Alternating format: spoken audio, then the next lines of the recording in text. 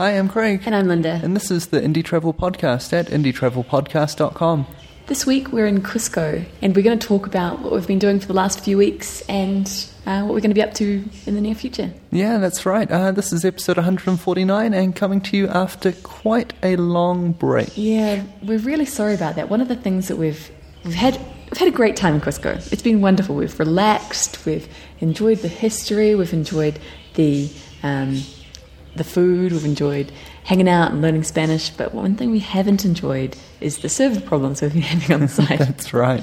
So we've basically had to move the entire site, gigs and gigs and gigs of data, over from one company which slowed down and down and down until they basically stopped working for us, to another company, and that's preoccupied a lot of our time. So big thanks to one of our interns, Scott. Scott has been working so hard to just to move things over for us. Yeah, it's we been really, amazing. really appreciate it. You're amazing.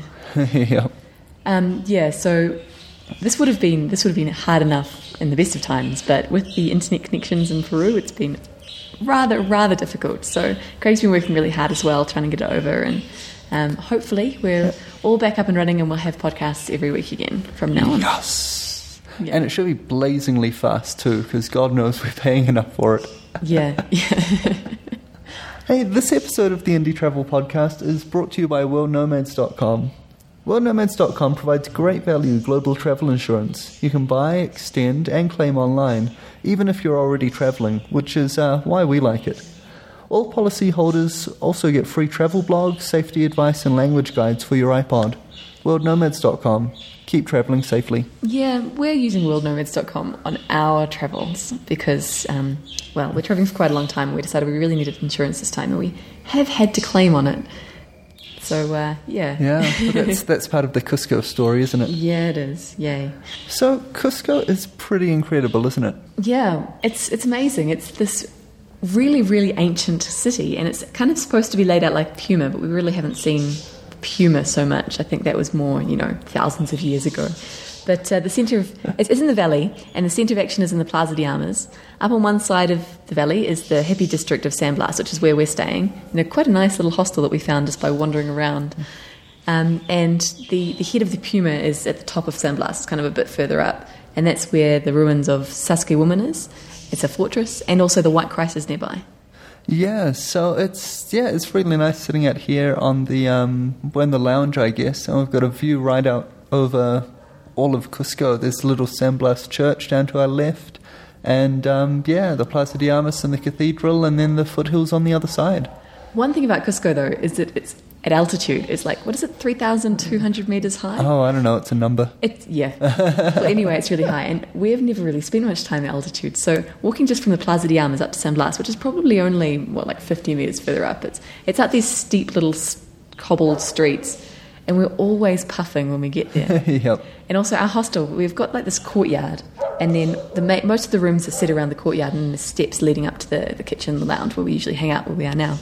But even just going up those steps, it's like 20 steps. It's not very many. I'm always puffed when I get to the top. It's a little bit embarrassing.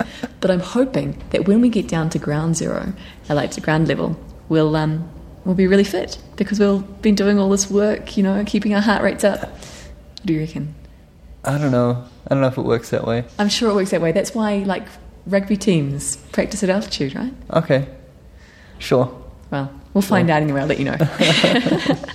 So after you've got up here and got over your altitude sickness, and some people in our party did have some bad bouts of altitude sickness. I think we all had some problems. Yeah, we all had problems adjusting to the altitude, but some more than others. So make sure you've got something like, we had Diamox, which is what our doctor recommended. Yeah. And so we're swallowing that, and we're drinking lots of coca tea. Yeah, that really which is worked. Good, yeah. It's the leaves of the plant that they make cocaine from, but they it's not steep a drug.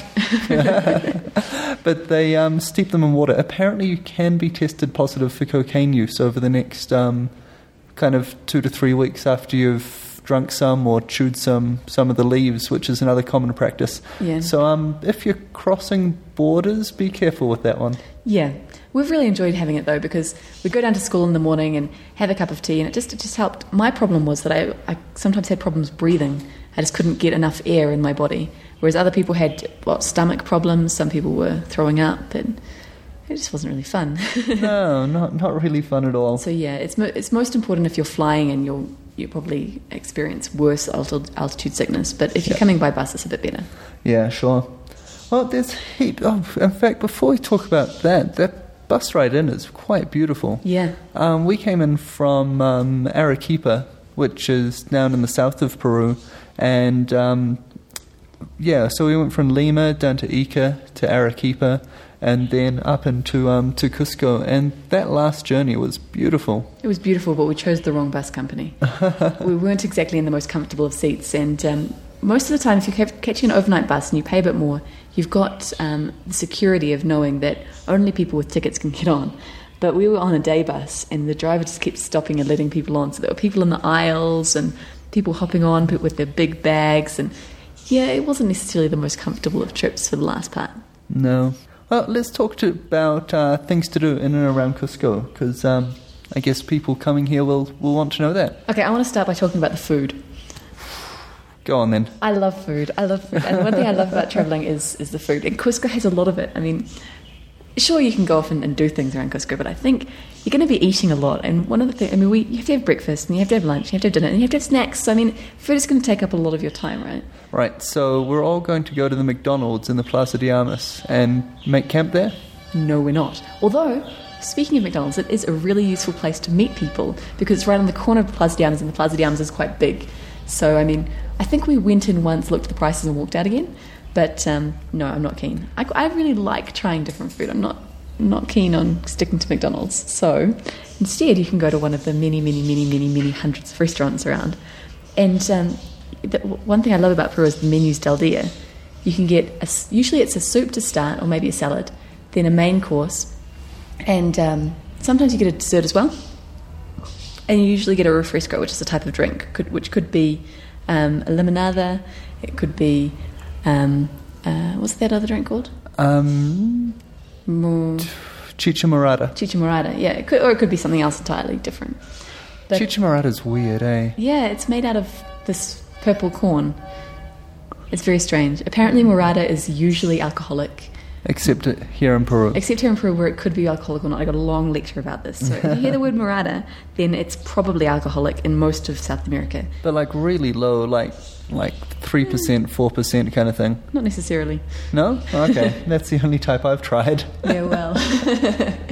Maybe you haven't had the other bootleg stuff. Oh, thinking about alcohol, beer milkshake. Yes. That's all I've got to say about that. Yes. So heading out from the Plaza de Armas, and you head towards and past Plaza San Francisco, and then you come to some markets on your left-hand side. Do you remember what they're called? San Pedro. San Pedro markets. And in there they've got rows and rows of women selling fresh juices. Yeah. And so the juices are fantastic, but beer milkshake.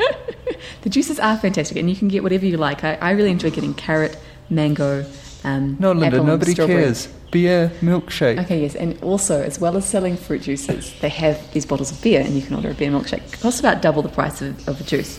And what they do is they've got their blender, and they put a whole bottle of beer, now not a little bottle of beer, I think it's like a 600ml bottle. They pour that in, and that goes all frothy. Then they add milk. Yes, that's where the milkshake part comes in. Then they add honey, malt, this weird extract of a fruit. I'm not quite sure what that was. Yeah, I don't know. And an egg white. Yeah, I think that was all. And it tastes a lot better than it sounds. It sounds disgusting. Like, I had to be convinced to try it, but then I was complaining that I didn't get enough, so it was great. Yeah, the beer they use is a dark beer, like a double malted kind of chocolatey beer, and yeah. It was surprisingly tasty. It's awesome. I think the extra malt does the trick. Yeah, apparently it's really good for energy. And so maybe that's what you need to do before you start climbing the stairs up to San Blas. Yeah, maybe. Koi. Koi, yes, that's right. We had koi. When we went out to Tipon, which is where my camera got stolen, we had koi. And we also had it on our last day, today. And it was just the weirdest thing ever. You're eating a guinea pig. And you can either get it fried or al horno, which is in the oven. And if you get it al horno, you've got this whole guinea pig. Yeah, the head and the tail and everything. The first time we had it, we asked for them to chop it in half because we were sharing. But the second time, it just came whole to the table. So I was doing a bit of a butchery job, and it was hilarious. Yeah, you kind of, if you're ever in this situation where a whole baked guinea pig arrives on your plate, the thing to do is cut off the head and then quarter the rest, and then pick what meat you can off the bones. It is a bit difficult. There isn't that much meat on it, so it is a lot of work for a little meat, but you definitely should try it. It's the specialty of Peru. Yeah. Now, what interested me was the different guinea pigs have different numbers of toes. Like most domestic guinea pigs that people have as pets will have 3 or 4 toes, but they had some monsters with like 8 toes and 10 toes, and it was quite fun when you got your guinea pig, you got to count the toes. I think by the time we had it, they had 4 or 5 toes, so it wasn't... Yeah, they were medium sized, but you can get giant monsters of guinea pigs. I'm a bit scared. The other food that I loved was the street food. There's some really amazing street food around, and I was quite sad that I only discovered the empanada vendor near our school in the last week. So every day, Janine and I have been going down there and having an empanada or two. But, sadly, we only just discovered it, so we couldn't have it every day. Yeah, it's just in the last few days, eh? Yeah. Oh, well, shall we talk about things to do? Yes. Okay. Finally, can I now? I think food counts as things to do. I just don't know what the problem is. So, I mean, obviously, Cusco is the jumping off point for Machu Picchu, and that's what most people do. They kind of fly from wherever they are into Lima, take another flight over to Cusco, and then jump in a couple of buses and trains and get themselves up to Machu Picchu, and then back down again and repeat the journey home. But there is a heck of a lot more to do. Yeah, it's a bit sad that people really only go to Machu Picchu. I mean, we didn't even go, which is possibly a bit sad. But you hear people dropping their iPods right now. But we can go some other time. But we weren't really very keen on paying the really astronomical prices to get out there. I mean, it was 130 soles for the entrance fee, and about the same again for the train. And not much of this money stays in Peru, and that made us very sad. So instead, we went and saw some other ruins. We went up to Saskatchewan, went to Tipon, and went for a hike out through the Sacred Valley as well. That was really cool. Our friend Renzo took us out there, and it was really interesting. We saw some ruins when we first arrived, was it Chinchero? Yep. And then we walked through the valley, and we stopped at this little tiny town, and we met some locals who fed us real morada with alcohol in it, and baked potatoes, and we sat around and they told us about their new tourism venture, and it was just really interesting. Yeah, that was cool. And then we went from there up to Pisac, where we went around the markets, and we priced going up to the ruins, but the prices have shot up a lot from what was in our guidebook, which was only printed last year. So we thought it was going to be cheap, but it was well outside of our price range. Well, basically, quite a lot of the ruins you have to buy the Cusco tourist ticket, which was it about $130 US? 30. Oh, was it dollars? I thought it was soles. Oh, you might be right, yeah. Yeah, I think it's 130 soles, but about 3 years ago it was only about 30 soles. Yeah. So it has shot up. Yeah. Some places you can go and just pay 10 soles, like Tipon only cost 10 soles to go in. But something like Saskatchewan and Pisac, you had to pay 70 soles to go in, which is half the price of the ticket, so you might as well buy the ticket if you're going to be doing all those attractions. But we just weren't keen. And I mean, okay, so there's a few day trips out there.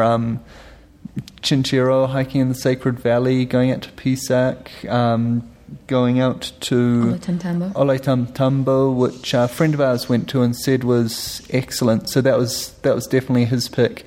Climbing up to the White Christ above San Blas and having a look at Sacsayhuaman. We wouldn't recommend the 70 Sole price is worth it to get in there, considering you can see most of it from the hill above.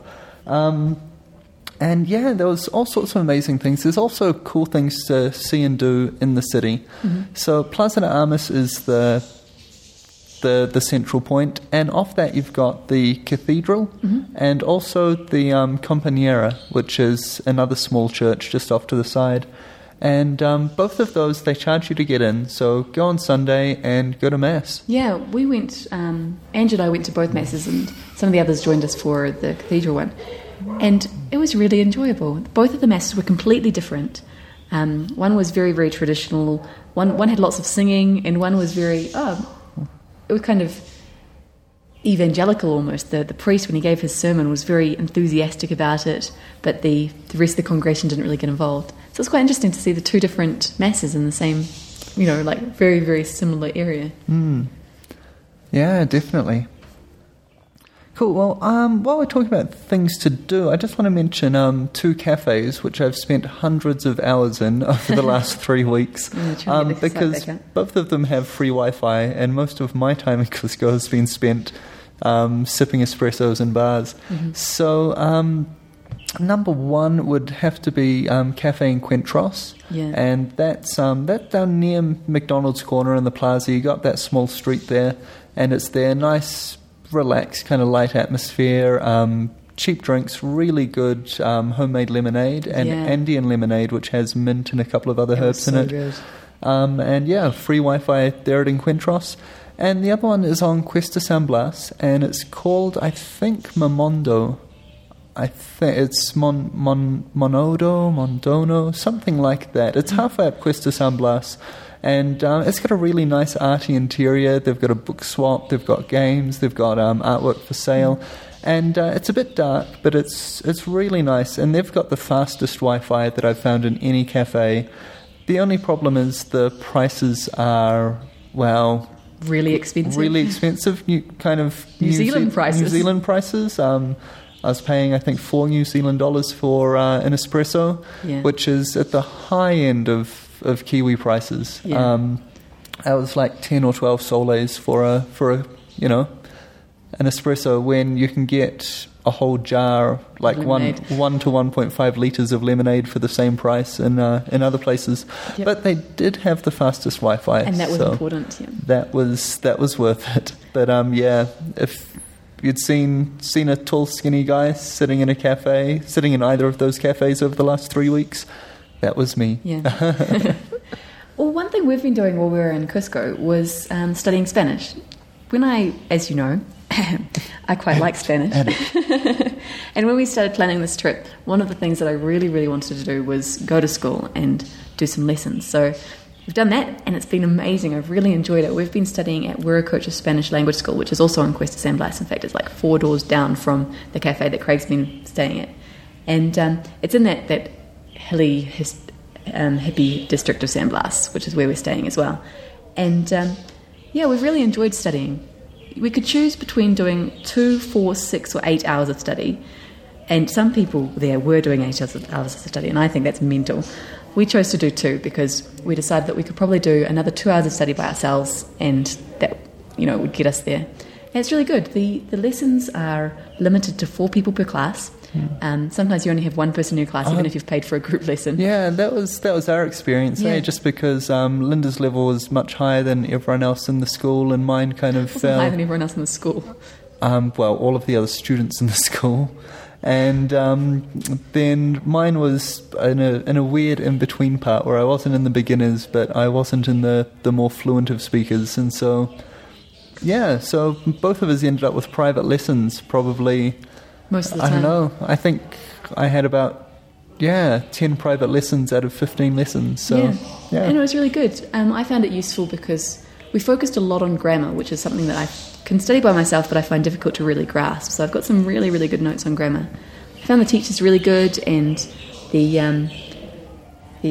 administration staff were helpful as well. Yeah, they were. There were a few extracurricular activities organised, like a cooking class that you went to, and today we went out together as a school pretty much. I think about half the school went.